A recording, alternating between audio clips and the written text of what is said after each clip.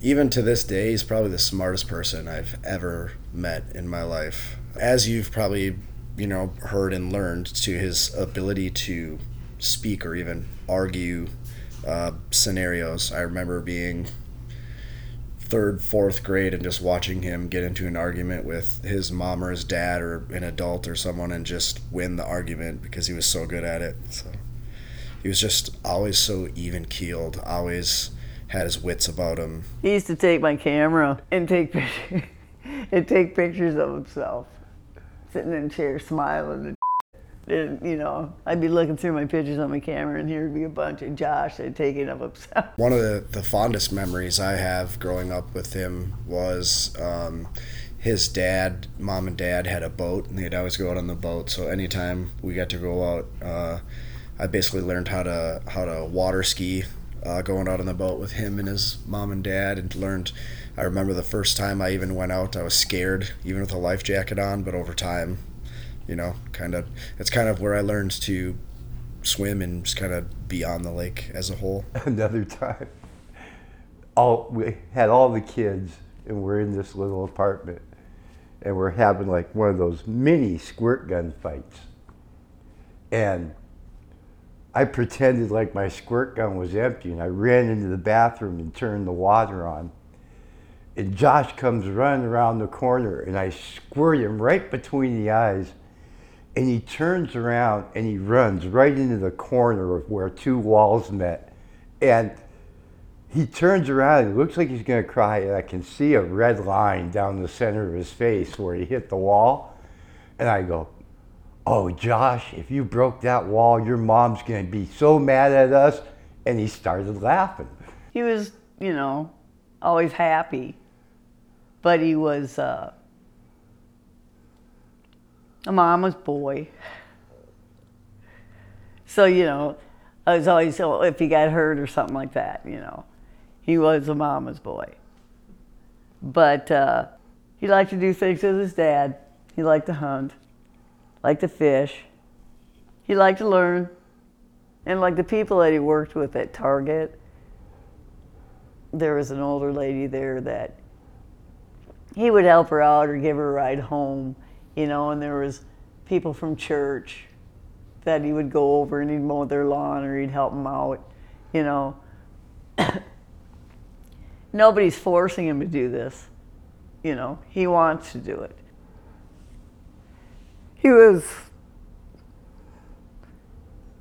I think he was a nice, helpful, personable young man. I think he really felt that he could make a difference. You've had a long time to think about what may have happened. In your heart of hearts, what do you think? I know that Josh did not disappear of his own free will. Something happened.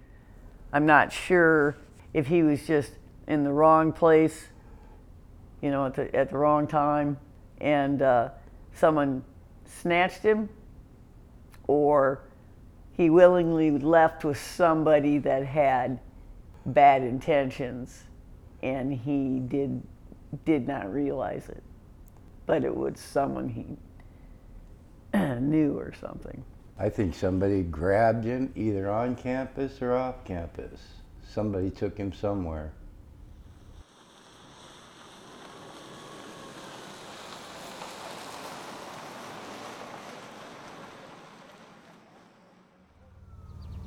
Just looking here, like those guys, had I gotten too close to them, or had I let them get too close to me, I would have been on that freeway in their car within 10 seconds. How close did they get to you prior to you running? I'd say 3.5, 4 feet. I mean, it was,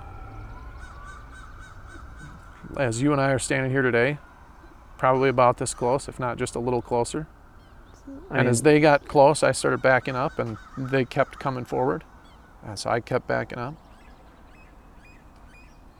It happened pretty quickly. I'm certain that they wanted to grab me. I mean, there isn't any plausible explanation for this experience or interaction other than that.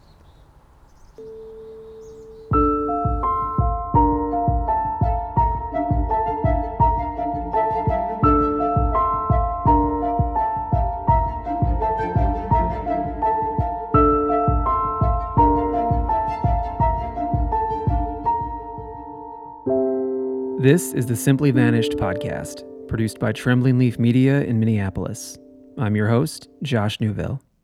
Welcome back to the podcast. Before the introduction, you heard from Bart, one of Josh's childhood best friends, Josh's mom, Lisa, her longtime partner, Ricky, and then Jeremy, a brand new and very important witness who just came forward this past week. You'll hear more from all of them, especially Jeremy, in just a bit. On August 1st, 2002, just 3 months before Josh Guimone's disappearance, and only 45 miles away, in the sleepy town of New London, Minnesota, 18-year-old Danny Newville disappeared in the middle of the night. 54 days later, officers received an anonymous tip that he had been murdered. On October 31st, 2002, just 10 days before Josh's disappearance and 1 hour and 15 minutes away, 21-year-old Chris Jenkins vanished after leaving a bar in Minneapolis. His body was later found as though it had been staged, with his own hair clenched in his hand. Both men are believed to be victims of homicide, and as of today, neither of their cases has been solved. We'll discuss both in future episodes, but a brief note for listeners in Minnesota. This coming Saturday, July 30th, 2022, is the 9th annual Memorial and Awareness Walk for Danny Newville. It will start at 10 a.m. in New London, and although I am not related to Danny, I am planning on attending and hope you will consider joining. More info on the Find Danny Newville Facebook page. A brief note and update before we move forward with today's episode. Remember that above all else, our primary goal here is to help advance the official investigation into the cases we are covering. That means that this is not pure traditional journalism, nor is it your average true crime story time or just a biographical memorialization of the missing persons we're covering. Although our show does feature some elements of each of those things, it is not completely or exclusively any one of them. For example, in episode 2, I told you a story about a man we're calling Anthony. I also told you that we confirmed his story to have originated in November of 2002. I did not tell you his real name, to whom he made that report, nor how we confirmed that he did so at the time. I did, however, give all of that information to law enforcement. We reported what we knew of Anthony's story, even though we had not yet been able to connect with Anthony himself. We did that for 3 reasons. We were supremely confident in the reliability of the source that we did have. It had the potential to be extremely important to Josh's case. And we knew that getting his story out there could encourage both Anthony and others with similar stories to come forward. And you know what? That's exactly what happened. In addition to hearing from Jeremy, I was able to talk with Anthony this past weekend.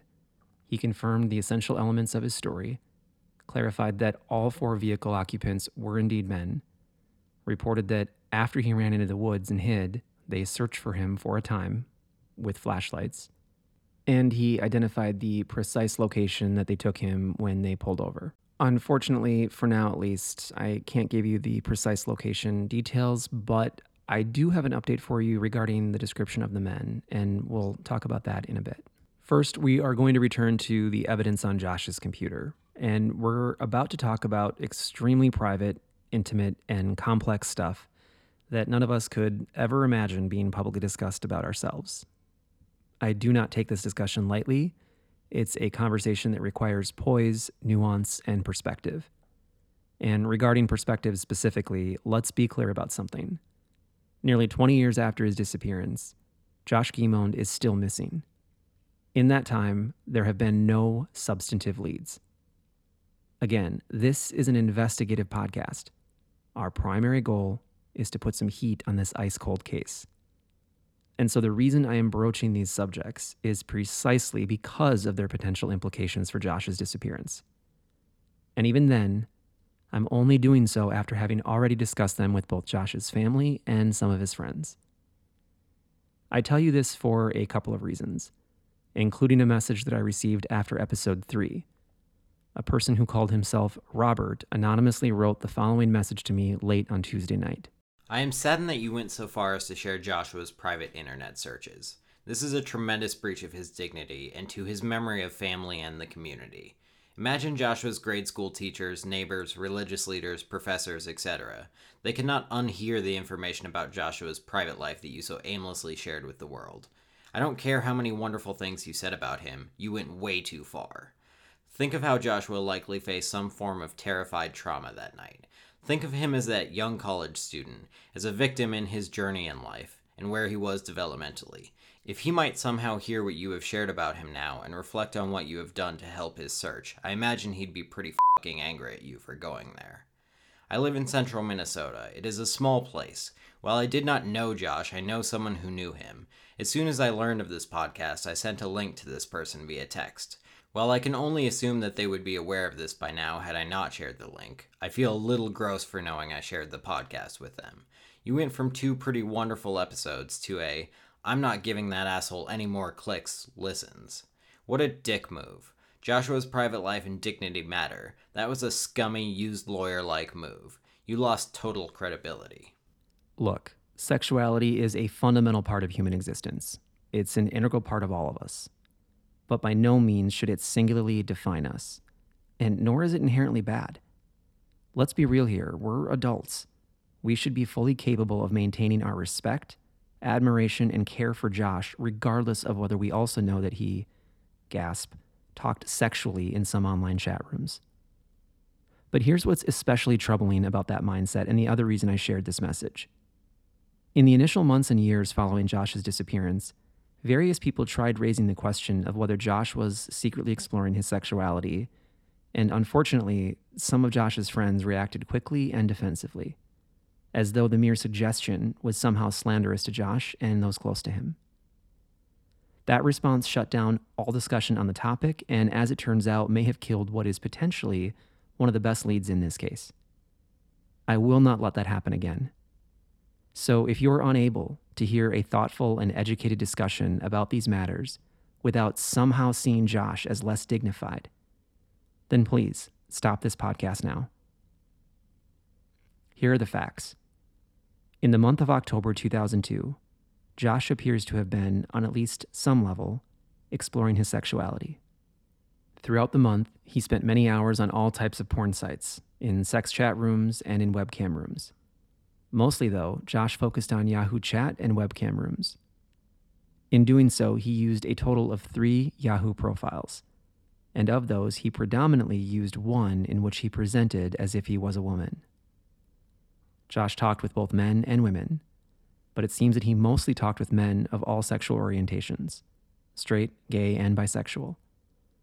In some cases, he also talked to people in rooms geared towards lesbians and bisexual women, although it appears he may have also talked to men in those rooms as well. We know that Josh viewed dozens, if not hundreds, of profiles, exchanged photos with many people, and watched numerous webcams. It appears that towards the end of the month, Josh became particularly interested in chatting and camming with heterosexual couples. Although Josh had web camera software on his computer, it is unclear if he himself ever went on camera. While Josh had previously looked at porn, just like most 20-year-old college guys, the nature and intensity of his October 2002 activity appears to have been a significant departure from his prior online behavior. Especially in light of 3 other things that we also know, this requires further scrutiny. First, there's the complaint that Josh filed with Yahoo on October 28, 2002, in which he reported another user for violating its terms of service. Recall that he submitted that complaint almost immediately after having a 27-minute phone call and immediately before deleting and wiping the entire Yahoo chat program from his computer. Second, there are the other events that were occurring in Josh's immediate backdrop, such as various attacks on college men in the vicinity, at least one of which was also sexual in nature, and the ongoing Monk sex abuse scandal, which has previously received a lot of attention in this case on the theory that it might somehow be connected to Josh's disappearance. Third, there's the fact that Josh suddenly and inexplicably left the gathering at Nate's dorm not long after arriving. Recall that at least one person thought that it seemed like Josh had somewhere to be. When people hide something such as the exploration of their sexuality, it substantially increases the likelihood that they'll engage in risky behavior. And collectively, these facts are consistent with the possibility that Josh may have secretly arranged a meetup for the evening of his disappearance. We don't know that for sure, but the facts are highly consistent with that possibility. And so we have to explore it. I asked Lisa and Bart what they thought of this information, whether it surprised them, and whether they had any further information that might be helpful on the subject. I don't know that it surprises me. I mean, not that I expected it either, you know. Ever since the boy was growing up, he had a thing for Katie. So that's all we ever heard about was Katie. So I never thought anything of it, I guess. And then when he got older, of course, and he finally got with her, and you know, and they're together in college. The only thing I questioned was, is this a good idea anymore? Because neither one of you know what you're going to do with your life, you know. Don't make it, I'm going to go to 4 years of college, oh gee whiz, let's get married. No.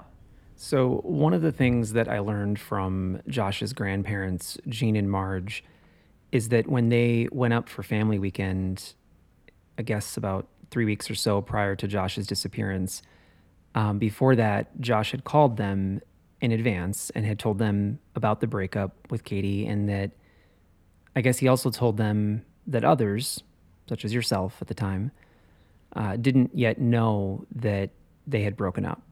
And he asked them to please not say anything to anyone.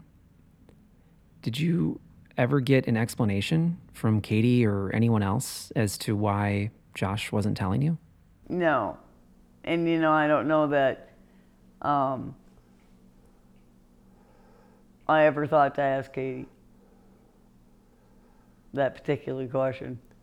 I don't think anybody has said why they broke up that I know of. No, I have no idea why they broke up. Yeah, so one of the things, at least for me growing up, and you know, Josh and other friends close to me were aware this is, and I don't know if to what you were mentioning, I don't know if this is what made Josh comfortable to try, but I was made fun of, called gay boy, through probably, you know, junior high up into 10th, 11th grade. But Josh did attempt to kiss me one time when we were hanging out, and you know, I told him, sorry, that's not, you know, what I'm into or anything along those lines, and let him know, you know, I was like, hey, no, you know, I'm not upset at you. I don't, you know, you didn't make me uncomfortable, like, you are who you are, type of thing. I was, you know, I guess I'd say relieved in a sense that he felt comfortable enough to, you know, as a friend, open up in that sense. And we kind of just let it go from there and kind of moved on. So, but yeah, I never really, throughout the years, I never really told anyone that because I just didn't know. Well, one, back then, you know, it's wasn't the most accepted thing the way it is nowadays, for sure. So, and I didn't know family and other friends what they would know or think or how they would react off of it. But yeah, there is definitely, I've always wondered if, you know, that was there with him. I mean, knowing what I knew of Josh through the you know, experience that we had, and going forward and hearing about some of those scandals that they had there, it's always been in the back of my mind, like, wouldn't surprise me if that's what it was. But you know, it's tough to just go tell somebody that, you know, that's what you think it is and have them listen to you in that sense. Dr. Michael Ross is a medical doctor who also holds a PhD in cross-cultural health psychology and degrees in criminology and sexual health education. Formerly a sexual health education chair at the University of Minnesota, Dr. Ross has studied sexuality and sexual and mental health for more than 30 years in a half-dozen countries. He's published more than 500 publications and books, has practiced as a clinical psychologist, and is a fellow of the American Psychological Association and the British Psychological Society. I shared the facts of Josh's case with him and asked him for his thoughts on the possibility that Josh may have secretly arranged some sort of hookup or meetup for the evening of November 9th, 2002. Yeah, well, we're talking about 20 years ago. We're talking about a time before Lawrence versus Texas in the Supreme Court. We're talking about, and I don't mean this in a negative sense, about small town country Midwest. And we're talking about a setting at a major Catholic university where there are additional sensitivities about homosexuality. And so if you have the history that you've mentioned of exploration of gay porn sites, amongst other erotic sites, then it points very clearly to exploration. It doesn't point very clearly to labeling, which is where people get upset, but it's very clear that there's some exploration going on. Even if people do eventually decide that they're not gay or bisexual, they are still likely to experiment. It doesn't necessarily mean it's an inevitable path. And if you look at the trajectory of what most young men do as they're forming their identities, the first is that they will be looking online and looking at erotic material online.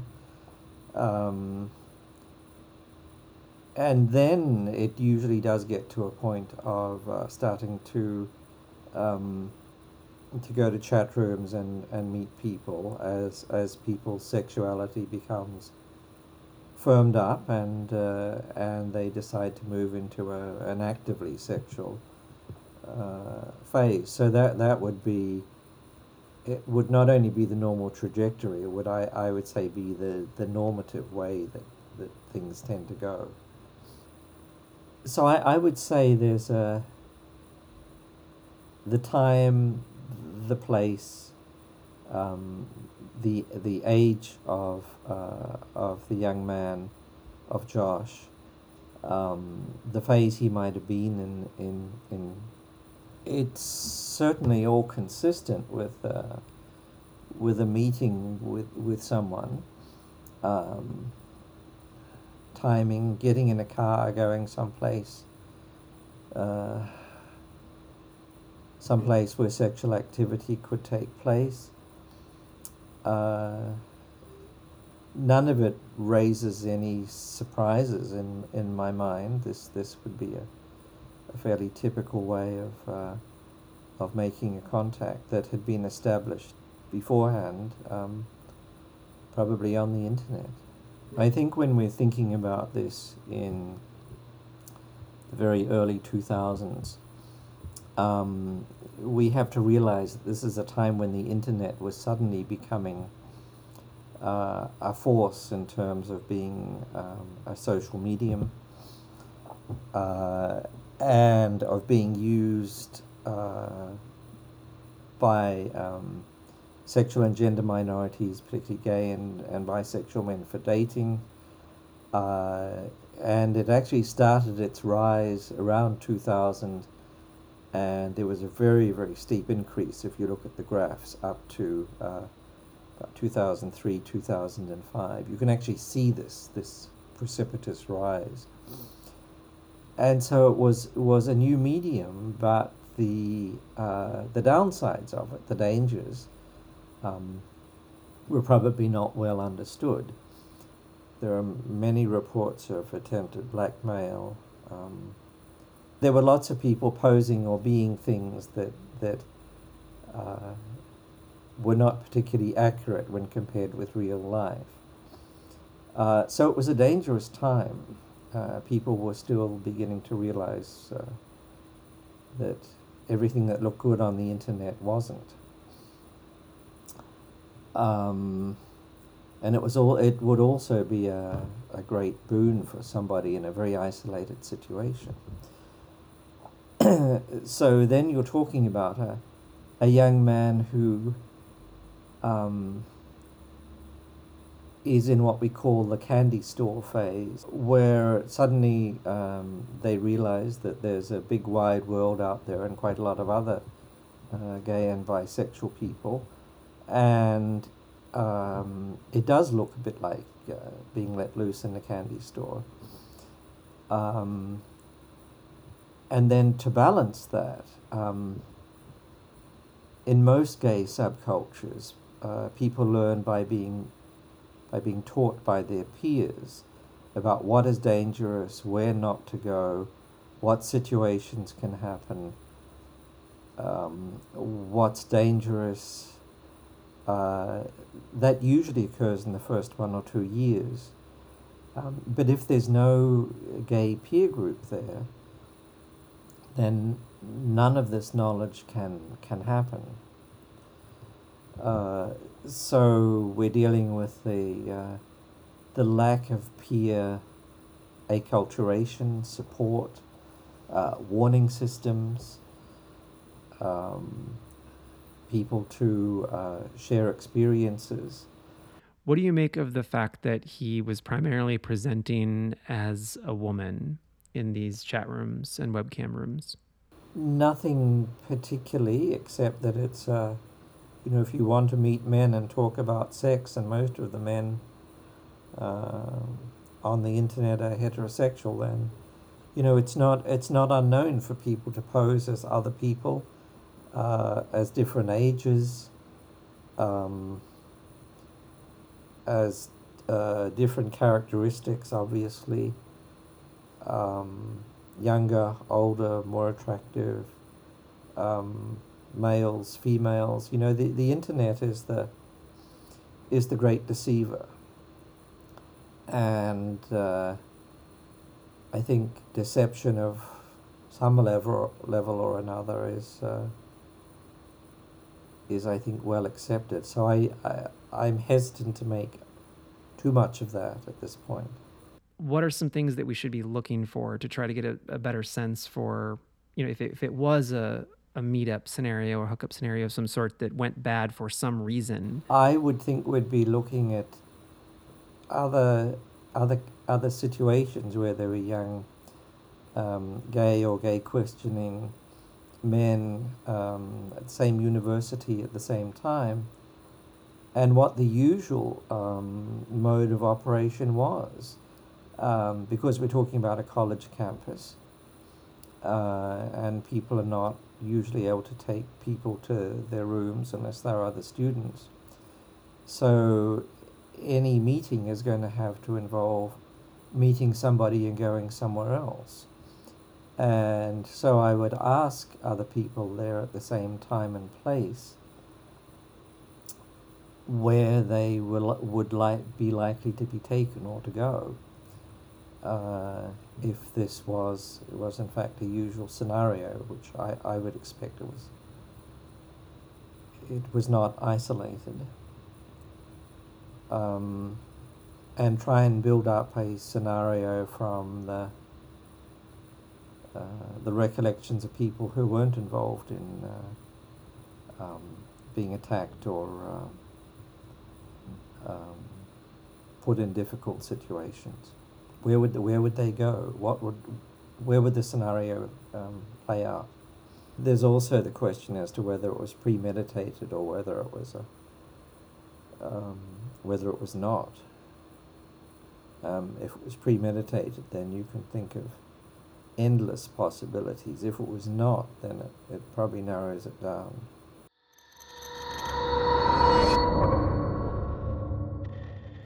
So we have a solid framework for the possibility that Josh may have secretly met up with someone on November 9th, 2002, and something may have went wrong, whether that was intentional or not. But as you know, that's not the only possibility that we've explored in this case, nor that we will continue to explore. So far, we've briefly discussed the possibility that he made it back to his dorm room that night, and the extremely frightening prospect that he was attacked by other men. You've heard the stories of Kyle and Anthony, who each described being targeted by 4 men. And Anthony told me that although he was very drunk, he believes that the men were likely in their younger 20s. He really couldn't remember anything more than that. He cannot recall anything specific about the vehicle, at least today.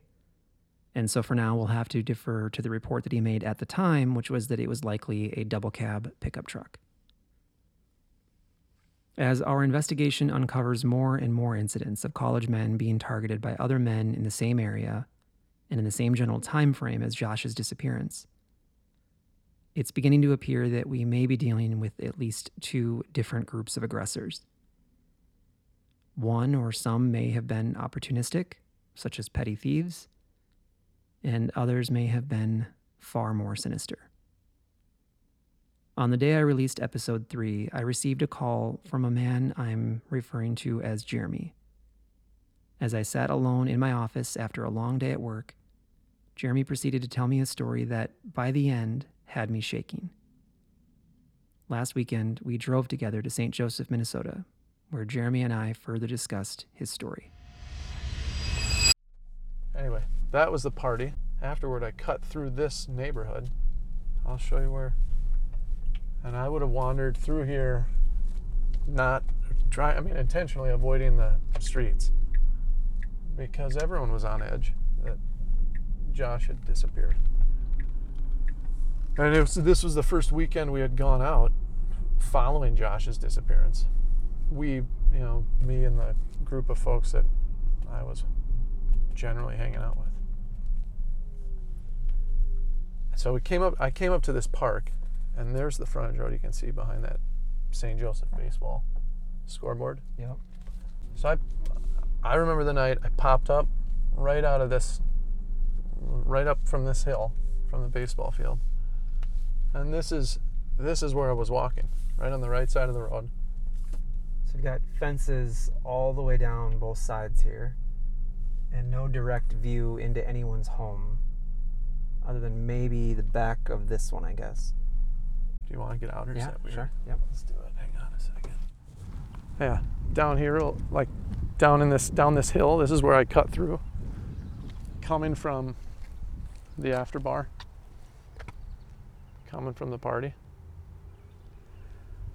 Yeah, I mean, imagine like you're the only person at night and you're walking down this, and when that car made that turn, I mean, I could hear it the whole time, and it took so long to pass me.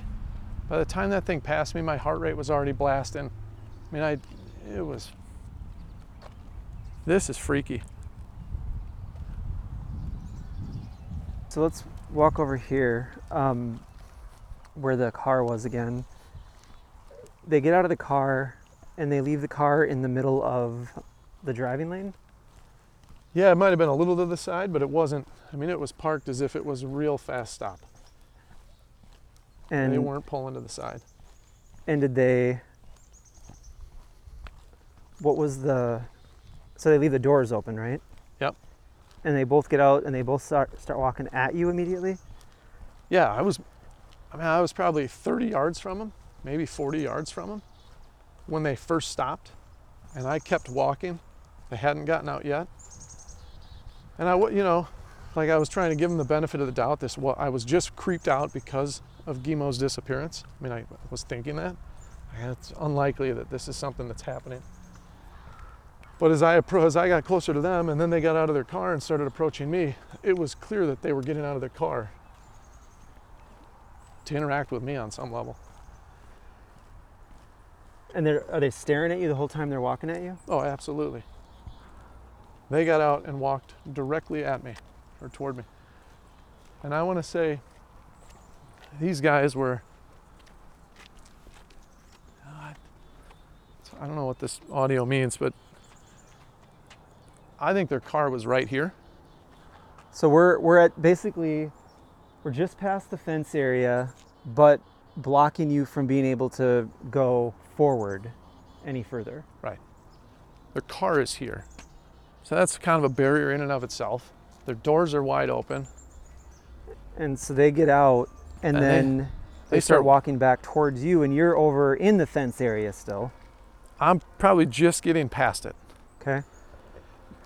And I would say that the interaction occurred between the three of us, probably right about where this pole is, but equidistant with this pole, but on this side of the street.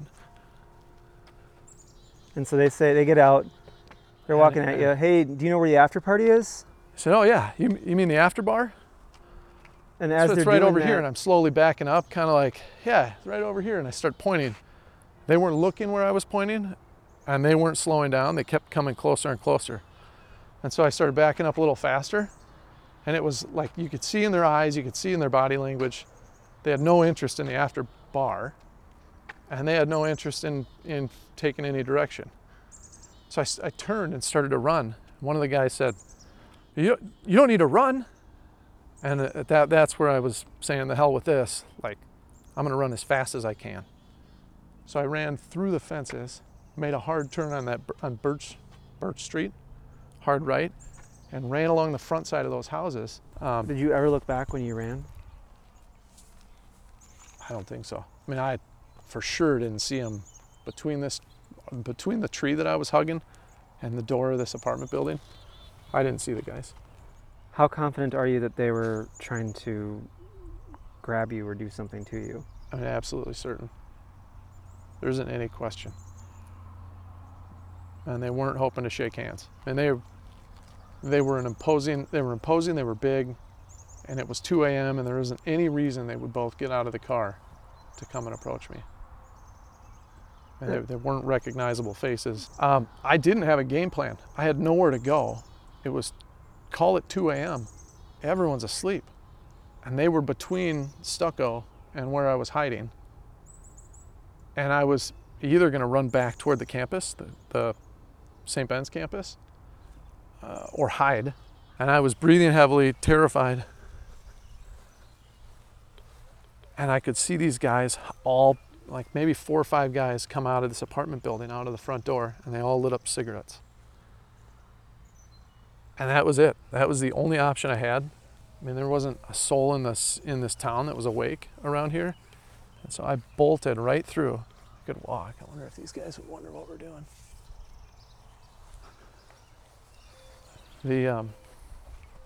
I came bolting down this hill. And at this point, my legs could hardly keep up with I could hardly keep up with the speed. I was coming down this little hill, and I get to here and I can see the car was still sitting right there at the top of the street with the dome light on and the doors open. So they're for sure behind me somewhere. I couldn't see the guys up there. I flew right up to this door. I was in tears and huffing and puffing, and did my best to explain to the guys why I was freaked out. And I said, there are these guys up here, they're chasing me, they're trying to get me, I need your help. And they put out their cigarettes and said, let's get the hell inside. And I spent the night on their couch.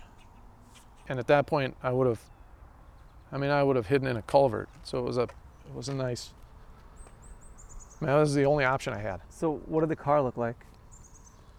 It had, I don't know what they're called, like luggage rack, like the pinstripe luggage rack that Sort of like runs parallel to the car's direction. That raise up out of the trunk of the roof? Yeah. Or I mean the roof of the trunk, sorry. Something that you'd put, I mean, I don't know that people use it for it, but something that you'd put luggage on without scratching the paint of the trunk. That's exactly what it was for. Right.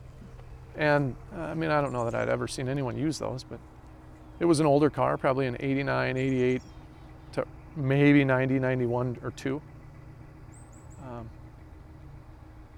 And it was like, Anything distinctive about the car other than the luggage rack, like the doors or anything? it was a darker colored car.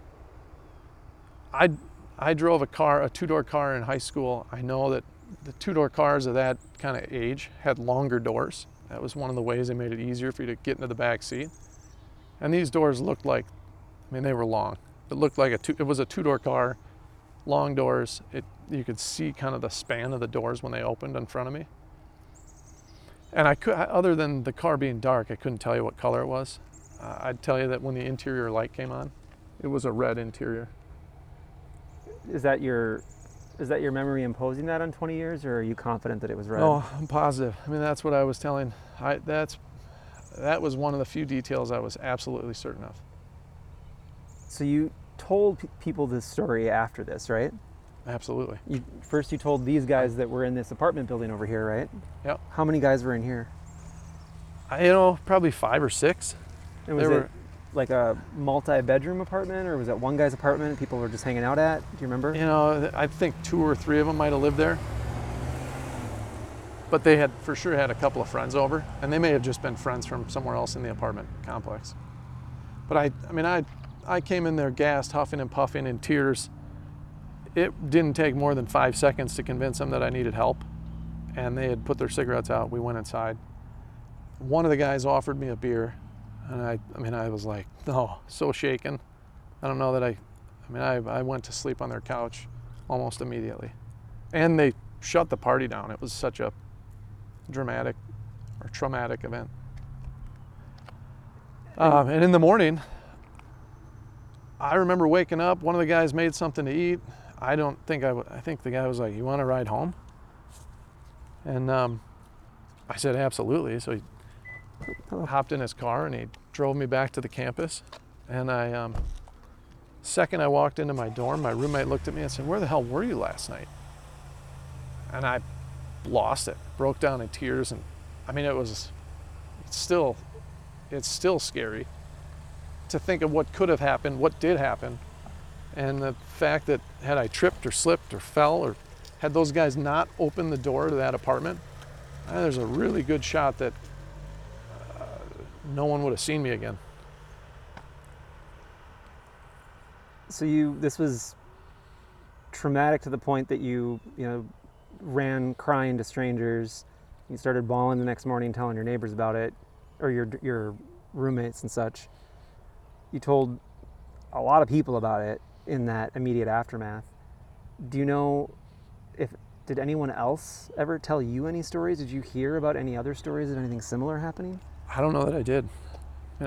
Nothing to this extent, absolutely not. I lost sleep over it. I would wake up in sweats or sweating, just panicking. It stuck with me for a long time, and obviously, it's still hard to think about. It's still frightening. Did anyone ever raise the possibility that it may have been connected to Josh Guimond's disappearance? I made that connection. And this was only a couple of 2-3 weeks after he had disappeared. It was the first time I had gone out after his disappearance and gone out to the bar, or gone out to a party. And candidly, I felt guilty about it a little bit. Like maybe we were pushing it, maybe it was insensitive. So people are going to ask, why didn't you report it then? It was 1, because I had been drinking. 2, I was out late. And so my recollection of the facts were foggy. They're no different than they are today. But I couldn't have helped anyone draw a picture of the guys. I couldn't tell you what color the car was. I could tell you that it had those luggage rack trim pieces on the trunk, and that they were bigger than me and older than me, and for sure weren't students, and for sure weren't interested in attending the party. You talked about feeling guilty about being out to begin with. What did you mean by that? We had spent probably 2 weeks on campus in huge groups of students, walking through the woods, walking through the fields, looking for any sign of any evidence, anything that would help lead us to help recover Josh, find out what had happened to him. And so part of that guilt was based or premised on the fact that I should have known better to begin with. I probably shouldn't have been outside. I shouldn't have been alone. I shouldn't have been out drinking. And I felt like on some level, it was so insensitive that maybe I had deserved that kind of interaction or that experience. That sounds twisted and absurd, but that was it. I also didn't want the attention, and I was scared shitless. So we're obviously using a fake name for you. Why come forward today? I think I received enough. I received enough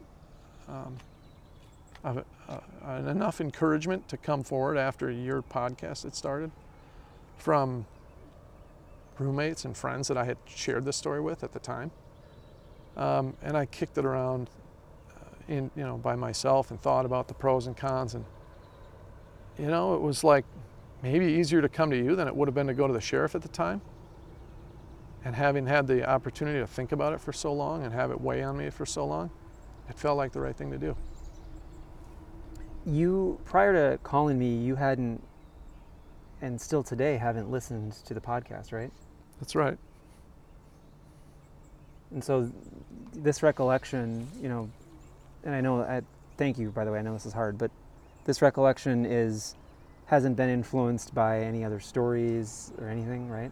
No, absolutely not. The friend in the stucco house, did you ever tell him what happened? I did. I don't know that I shared with him the level of detail or the intensity of the situation with him, but for sure. And you told, sounds like something like 8, 9, 10 people at the time? Yeah. We lived on campus, and we had a block of rooms, my roommate and I and a handful of buddies that we had lived with for the previous 2 years. So they were all the closest friends I had. And I for sure shared it with all of them. And in hindsight, I can't offer a good explanation for why I didn't call the police from that apartment. I just don't know. I've got to imagine at some point one of the guys would have said, "Should we call the police?" And I don't remember saying no. I think my adrenaline was just so crazy high that I don't know that I was thinking about it. You went to all male private men's college, or private religious college, right? Yeah. It was 2002. We're in a rural part of the state. Do you feel like that factored into, why you didn't call the police, or why you? I'm not sure that it did. I look at it now and think, in hindsight, it was that I was young and could have made a better decision, right? Who knows? I don't know that I had any fear of the police officers or the sheriffs, or maybe some disconnect, just generally speaking, because I was. I guess I don't mean so much less fear. experienced. I guess I don't mean so much fear. I mean more, if we were to take your story and change, the only thing we were to change in it is to make you a woman, college, like a Saint Benny, Yeah. at that exact same age. Can you imagine? Oh my God. No. I think it's frightening to think about as myself. You put anyone else in those shoes, and it's terrifying. This is a really, albeit we can see the road, the highway, very nearby. This little, almost cul-de-sac, this little sort of circular neighborhood. It's extremely residential. It's not like there's any, businesses or anything else like that. It's just. It's a frontage road. That's all it is. It's a frontage road with a bunch of homes on it. And just looking here, those guys, had I gotten too close to them, or had I let them get too close to me, I would have been on that freeway in their car within 10 seconds. Were you able to see all 4 of their hands? I don't know. I don't know that I can. These guys were. I'm sure I saw them. I don't remember I don't know that they ever showed me a gun or a knife or any weapon of any kind. How close did they get to you prior to you running? I'd say 3.5, 4 feet. It was, as you and I are standing here today, probably about this close, if not just a little closer. I And mean, as they got close, I started backing up, and they kept coming forward. And so I kept backing up. It happened pretty quickly. I was already on edge, as I said, because Guimau had disappeared. And the interaction, as these guys drove past me, I don't think they were going more than 3 or 4 miles an hour faster than I was walking. So I heard them coming for a long time before they passed me. And by the time they passed me, I mean, I knew I was in trouble. I knew this was an unusual interaction already. They hadn't set foot out of the car, they hadn't stopped the car, and I already felt like I was a target. you were already on edge even before you got here. You had been drinking. Oh, yeah. Do you think there's any way that in your maybe drunken state and hyper, emotions and all that adrenaline, like, do you think that there's any way you misconstrued it and that they were just asking for directions or something? No, it's possible. It's not plausible. I mean, I wouldn't buy that for a second. There isn't any chance in hell I would approach any stranger the way they approached me. In the middle of the night? No chance. If I needed directions, I would have gone to the gas station. I wouldn't stop a Or even yelled 20-year-old drunk guy on the side of the street in a college town. Or even just yelled out the window and asked. Yeah. I wouldn't have gotten out of the car. I mean, it was absolutely terrifying. Why do you suppose they left the car running with the doors open? I'm certain that they wanted to grab me. I mean, there isn't any plausible explanation for this experience or interaction other than that. Had Josh Guimau not disappeared a few weeks before, and had you not been on edge already, do you think that interaction may have gone differently? It absolutely could have. But I think I still would have been highly suspicious of this interaction. And that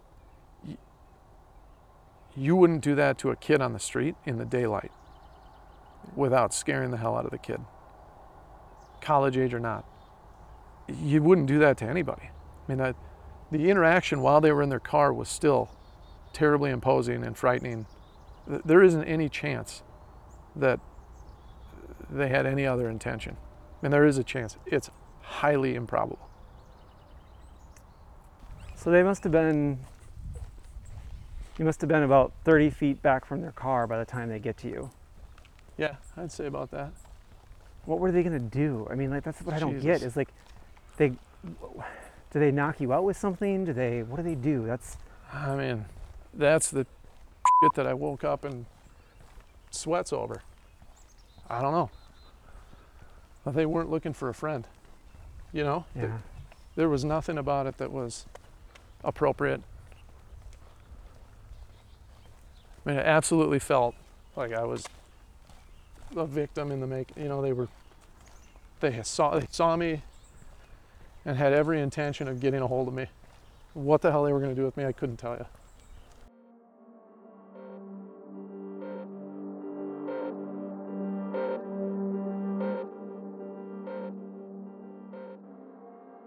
Jeremy thinks the two men were approximately 40 years old, weighed more than 200 pounds, and may have been taller than 5 feet 10 inches.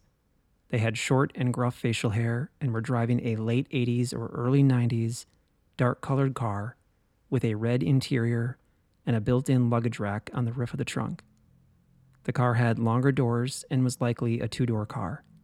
Some potential makes and models include Oldsmobile Cutlass, Mercury Cougar, Pontiac Grand Am, Buick LeSabre, Chevy Cavalier, and Chevy Beretta. Please continue to share this podcast and talk about Josh's case. Together, we are, in fact, making progress. Please also share any information that might be helpful. You can provide anonymous tips via our website or voicemail. Our website is simplyvanished.com, where you can also find more information about the case and donate to the GoFundMe page that's being organized by Josh's dad. As of right now, my tentative plan is to release 8 numbered episodes for this season. I'll outline the approximate schedule on the message board at simplyvanished.com. Please note that between episodes 5 and 6, on August 15th, 2022, I will host a question and answer bonus episode in which I'll address various questions from listeners. For today, I am going to give the last word to Josh's mom, Lisa. Thank you to the people that are calling in with the tips and the people that are listening and spreading the word. I mean, to me, this is awesome. You know, yeah, I think this is great. There's not a lot of people that would do it, you know. And the people that, Josh's friends, the people that he went to school with from college, the ones that have more insight than everybody, if they could just please open up, talk. This isn't a inquisition. It's something that you're trying, that will help hopefully lead the way to help solving what happened. What maybe did we miss? What insight don't we have? That's the kind of information that people need to realize that you're looking for. You know, and sometimes I don't think they think that. They worry more about themselves. And it's like, it's not about you, you know, so I wish the people that are having a hard time dealing with talking, I wish they would just, you know, I'm sorry, get over it, move on, step up, grow up, you know, help. That's all we need is help. I've been searching in the dark, trusting every clue I found, but the truth has not been told. There's every corner of these woods is hollow. I can't see in the dark.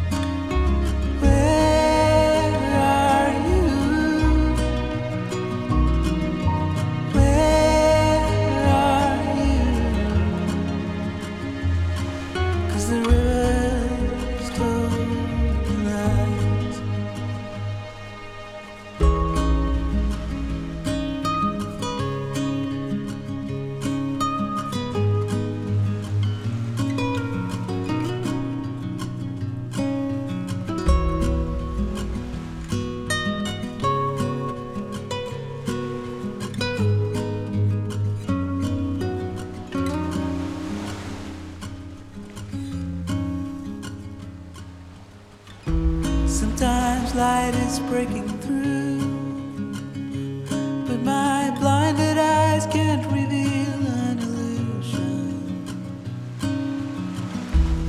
I can't trust it being real, so I keep on wondering until I feel you, feel that you're alive.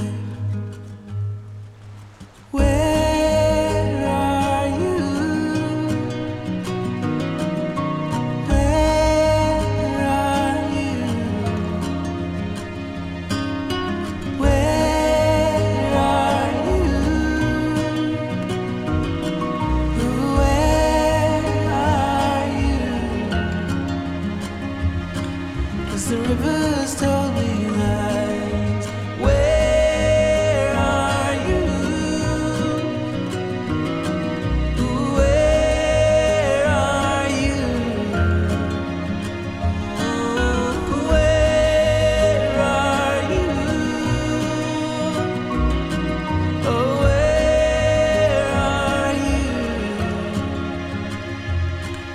the river.